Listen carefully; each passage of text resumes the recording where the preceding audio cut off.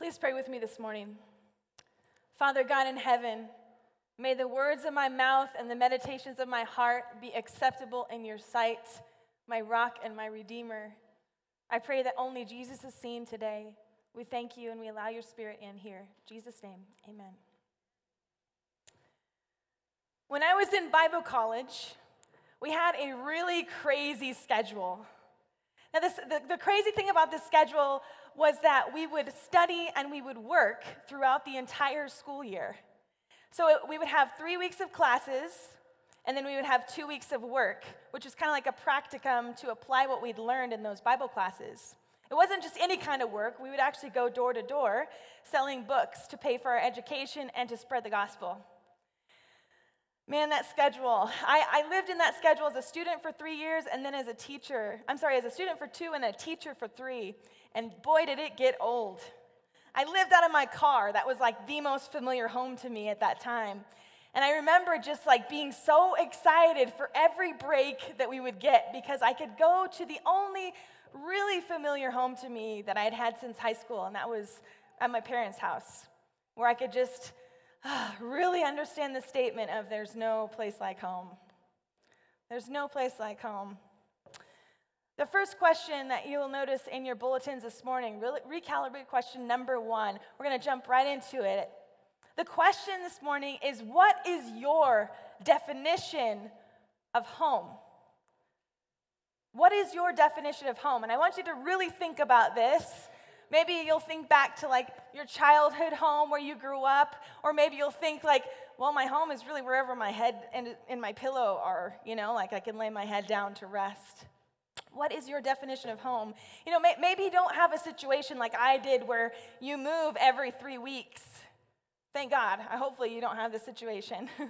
Maybe you don't have that kind of situation.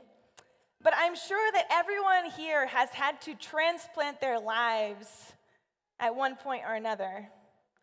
According to a study that I saw online in an article in Grand Park here in Colorado, people are doing just that. This great migration. It says, over the last few years, Colorado has experienced faster population growth than ever before. Can you natives relate with this article? You're like, geez, all these people, where are you coming from? It says that the height of the boom happened between 2014 and 2015 when there were nearly 101,000 people who moved just to Colorado. From 2010 to 2015, Colorado was the second fastest growing state in the nation, and only North Dakota could boast population growth at a more rapid pace. It's kind of funny to think about that. While growth has continued in the last couple years, it's slowed down a little bit. In 2016, just last year, Colorado became the 7th fastest growing state, but that still meant over 90,000 people coming to live here in Colorado. Now, for whatever reason or another, maybe it's a job, or you know that this is a better place to raise your family, or you're just like, awesome. Colorado is just an awesome state. It's transplanting, it's moving from one spot to another, and people want to live here. Even healthy planned moves, like we had a healthy planned move, my husband and I and our 2 kids, we're going, this is such an exciting thing. I know God is leading us there, but there was an immense amount of stress that still surrounded that. Immense amount of stress, even with a healthy change. And there was an uneasiness and confusion. When you walk into a new place, it's like, where do I belong? Where do I fit in? I'm new here. I'm not a native. Where do I fit in? Thankfully, in a volatile world that's constantly changing and things are moving and happening all the time, there's always one constant that we can count on. There's always one thing that we can count on. And then we begin to redefine home. Turn with me in your Bibles to page 551, if you have your Pew Bible there. Psalm 90, verses 1 and 2. In your Pew Bibles, page 551. What is that constant? It says, Lord, you have been our dwelling place in all generations. Before the mountains were brought forth, or ever you had formed the earth and the world, from everlasting to everlasting, you are God. Just take a minute and let that sink in, okay? For those of you who have moved like tons of times in your life, it's like, oh, God has been our home since the beginning of time. He's like, no matter the changes that occur in your life or the things that you go through, I am a constant. I am home. God has always been that dwelling place. And what kind of home does he want to be to us? What kind of dwelling place does God want to be to us? Turn just a page over. It's 551, 552, Psalm 91, okay? Psalm 91 is one of my favorite passages. And I would actually say, commit it to memory. Commit it to memory. This is a beautiful passage. It says in verses 1 and 2, he who dwells in the shelter of the Most High will abide in the shadow of the Almighty. I will say to the Lord, my refuge, my fortress, my God in whom I trust. I want you to think about that for a minute. I mean, look at the towering trees that are out here. Have you ever been hiking on a Sabbath afternoon when it is blistering hot? See, I grew up in Central California, and it got really, really hot. And every time there was a tree, we'd be like running for the shade. Like, oh, thank God there's a place where we can find something cool. That little haven of the trees. Jesus, God himself, he says, I am that kind of shelter. I am a refuge and fortress. Jump down to verse 4 in Psalm 91. I love this imagery. It says, he will cover you with his pinions, and under his wings will you find refuge, or you will find refuge. His faithfulness is a shield and buckler. God is that kind of protective covering to us. So we see he's a refuge in that he's a shelter to us, right? He's also a refuge in that he covers us and protects us. He shields us. Jump down to verses 9 and 10. It says, as a result, because you have made the Lord your dwelling place, the Most High, who is my refuge, no evil shall be allowed to befall you. No plague will come near your tent. When we allow God to be our home, he actually says, I will cover you. I will protect you. I will not allow harm to come to your home. There's a lot of crazy things going on in the world today. I think more now than ever do we need Christ as our refuge, amen? It says here, refuge 3 times in Psalm 91. I don't think that's a mistake. God is our refuge. Jesus is our refuge. The Holy Spirit is our refuge. Refuge, he's our shelter. He's our strength and covering. With floods and earthquakes and fires raging, there are masses of people who need that refuge and shelter right now. They need a literal home, don't they? There's so many crazy things happening in our world today, and there's a lot of questions. But Christ wants to offer hope in the midst of chaos and displacement. And this is where you and I come in. This is the simplicity of the Christian walk. It's this idea of connection. One of the key verses we read is John chapter 14 and verse 23. You can go back there in your Bible to look at it again. Patty read it so beautifully. Page number 998 in your pew Bibles. Page 998 in your pew Bibles. It says, Jesus answered him, if anyone loves me, he will keep my word, and my Father will love him. And here's the crux of it all. We will come to him and make our home with him. God is that personal. He's not like, okay, guys, come up to me. I'm here. I'll be your home. God is so personal. He's like, I want to come and make my home in you. Isn't that beautiful? God says, I want you to be my home. What happens when we allow Christ into our hearts to make his home in us? We, in turn, can be a home to others. It's this beautiful circle of connection. We clasp hands with Christ, we connect with Christ, and then we're able to connect with others, and they can connect back with him too. That is the beauty of the gospel. Jesus came to make that possible. This beautiful connection that can happen. John 14, verse 6 even is a popular verse that's we can remember. It says, Jesus, he says, I am the way, the truth, and the life. No one comes through the Father except through me. So there again is that beautiful connection. He wants to make a home in you. Colossians chapter 1 talks a lot about what that means. When we allow Christ to dwell in us, it actually says, Christ in you, the hope of glory.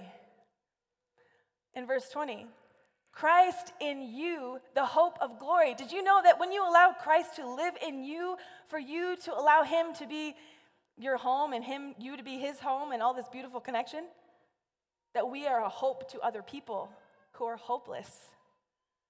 We can be that home to others when they feel no hope. I was thinking about this relationship like the ecosystem right outside this church door. Everything has to work together. If the sun was suddenly taken away, what would happen to the plants and the animals and the trees? It would die, right? So Christ, God, their Son, giving us nurture and warmth and helping us to grow like the plants that are outside. And the plants feed the animals fertilize the ground makes more plants, the plants need the sun, and so on and so forth. And it keeps going and going. And we see the beauty of God's character right outside that front door. So it is here. When we allow Christ to be our home, we can be a home to others, thus connecting them back to God. I have a friend she's a pretty amazing woman. She was one of my teachers when I went to massage school. And she has this wonderful ministry of wanting to go and do and be whatever God wants her to go and do and be. And her kids have finally just finished up school, so she's actually like, okay, God, what do you want? I'm on my own. Where do you want me to go? So my friend, her name's Lori. She decided to go on a mission trip to Lebanon, a pretty intense place during these times, I'd say. And she visited a missionary couple who've lived there for over 10 years and stayed in the areas around them. And because her field is in natural health and massage, she went to a clinic that they had there. And it was kind of like what we call a tent-making thing, right? It's just like a way to be able to reach people through something practical, to be able to touch the hand before reaching the heart. And so she goes to Lebanon and she experiences, what it's like to work in this spa and to help these people. And this is in the city, or the major city of Beirut. She's like, man, there were so many different kinds of people. It was just always, you never knew what to expect. It was just crazy. And so as she's traveling with her missionary friends, and they're kind of like going along more of the outskirts toward the Adventist University in the area, she notices something. She's like, who are all these people? These people, they're like, oh, those are the Syrian refugees. They're everywhere. They're just everywhere here. And she's just like, well, what are you guys doing about it? Like, what's going on? Like, are you guys helping them? And he's like, well, they're kind of a nuisance, actually, because there's so many of them, we don't know what to do. I mean, and she's just like, oh my gosh. And she's like, at that very moment, God was like, sell everything you have and come move to Lebanon. Sell everything and minister to these people. And she's like, okay, God. It took about 1.5 years, 2 years to get everything settled, and she got her house settled, and she has one more kid who is still in school, and she said, Mom, I'll go with you. They have a good school over there. I'll go with you. We'll do ministry together. Okay. There's people in need. There's people who long for a home. We can't necessarily provide them a physical home, but we can be a home to them and connect them to Jesus. We can be a kind spirit where people are rude and angry and want them to go away. We can invite them in and feed them. We can heal their hurts and wounds and be their friends. This is home. So she just went this last summer, sold everything, and moved there. And God is opening up doors like you wouldn't believe. How can you and I be a home? Going back to that Isaiah 61, there's so many things about this text that just jump out, and it's like, here's home. Here you are. This is what I want you to be. Isaiah chapter 61, and I'm actually going to read through verse 4. And it says, the Spirit of the Lord God is upon me. If you want to follow along, it's page 692 in your pew Bibles. So the Spirit of the Lord God is upon Isaiah. And I want you to take this and say, the Spirit of the Lord God is upon, fill in the blank with your name. The Spirit of the Lord God is upon you and me. Because the Lord has anointed you and me to bring good news to the poor. He has sent me to bind up the brokenhearted, to proclaim liberty to the captives, and the opening of the prison to those who are bound, to proclaim the year of the Lord's favor and the day of vengeance of our God, to comfort all who mourn, to grant to those who mourn in Zion, to give them a beautiful headdress instead of instead of ashes, the oil of gladness instead of mourning, the garment of praise instead of a faint spirit, that they may be called what? Oaks of righteousness. That they may be called oaks of righteousness, the planting of the Lord, that he may be glorified. They shall build up the ancient ruins. They shall raise up the former devastations. They shall repair the ruined cities, the devastations of many generations.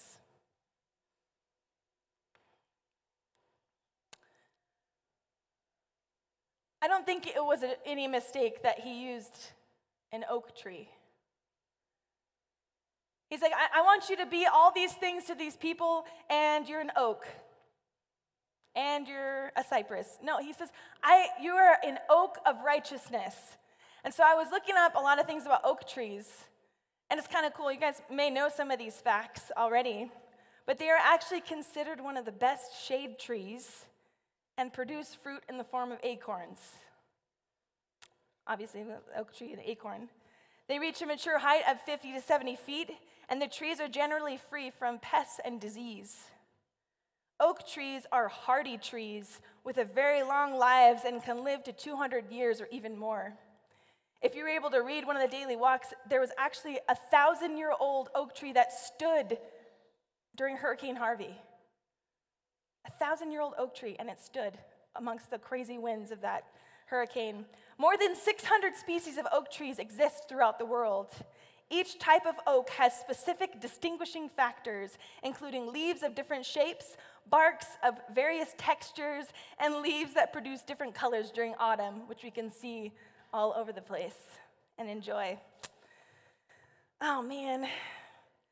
So here, you and I, we are that. We are oaks of righteousness. It says that when we go and we accept this call, we can also be oaks of righteousness.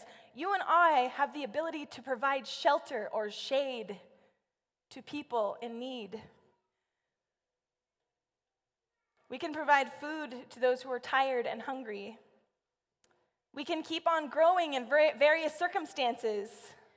Those oak trees could grow and stay standing in a hurricane. God is like, that's you. When you are connected to your Savior, he will give you the ability to stand in any kind of circumstance and grow in it. Not only that, but we can live lives that are fulfilling and healthy. We can bask in the beauty of our differences. Amen? Isn't that beautiful? God's like, here, I'm not just going to create one mold. I'm going to everybody. All these beautiful differences we can enjoy in one another, which can provide vibrant colors for all to see. Looking back at verse 4 in Isaiah 61, it also says that we as oaks, we as these powerful trees can help rebuild ones that have been broken. What is a house made out of? Usually trees, right? Wood. It's no mistake that God calls you an oak of righteousness. A lot of cabins actually up in the hills here, I found out, the oldest log cabins are actually usually made out of oak trees because they last the longest. God wants to use you and I to mend the brokenness, to mend the ruined places, so that we can be able to find a safe place or a refuge for people all around. At the core of every human being, really, we crave relationship, don't we? We crave connection. And when that is ruined in any way, it's hard to rebuild trust. It's hard to be rebuilding a place when you feel like you don't want anybody to come near you. But God, in his beautiful divine sacrifice and love of giving us Jesus, he says, I can show you how to rebuild again in your life. Sharing that kind of love with people is just kind of like my friend Lori in that story. Just being friendly. That's part of restoring something that's, people might be scared to come to church because they've never had anyone actually say hello. They walk in the door, they sit down in the back, and they're like, oh, I'm really nervous to be here. How about you break that ruined cycle that they've had in the past of never anybody saying hi to them and go up and be like, hi, I'm so-and-so. It's so nice to meet you. Restoring the broken places is as simple as just being friendly. Sharing a smile, a handshake, a hug. Opening your home, asking someone to eat lunch with you. All these things are being that oak of righteousness. All these things are repairing that which has been broken. All these things are you being a home, a safe place for other people to come to. My last and final question this morning is, how can you be that home to others? How can you be that home to people? When our refuge and home is in Christ, we can be that home to others. I tell you what, I've tried being home to someone without being connected to Christ, and it doesn't work very easily. That connection is vital. Start with your relationship with Jesus. Allow him to make you his home so that you can be a home to other people. Thankfully, when it comes to home, I'm really glad that I don't have to move every few weeks anymore. That's a beautiful thing. But the thing about moving every few weeks also means, unfortunately, I can't fit everything into those 2 suitcases anymore. I'm hoping that I can get back there. But we finally found this place where we're starting to settle into a community. And I realize in this search for an actual home that's a building for my family, that my home is not in that building. My home is the people that are in it. My home is here with you. You and I make up the home. People make up the home, not the place. God created us to be those people who can build and restore relationships or make our own home with people. He wants to be with us, to live with us. And when we allow him to live in us, he will allow us to be a shelter or a refuge to others. It's that simple. The closing verse that was running through my head over and over was Psalm chapter 27 and verse 4, and this complete picture of restoration. Guys, we're not here to be on earth. We're here to be restored to Jesus. This is just a stopping ground, I just want you to know. We're just kind of like renting here. They're just kind of passing through. Psalm 27 verse 4 says, "One thing that I have desired of the Lord, that will I seek after, that I may dwell in the house of the Lord all the days of my life, to gaze upon the beauty of the Lord and to inquire or meditate in his temple." Our ultimate goal, you guys, is to join our homes together with Christ in heaven, so that no longer do we have this separation or these feelings of pain or frustrations, but we can finally be united with Christ and the people who we've been able to connect with, who've made their home in us in them, and them in Christ, in one place, in Christ, in God's presence in heaven. Will you join me there and make yourself connected to Christ and be a home to others today?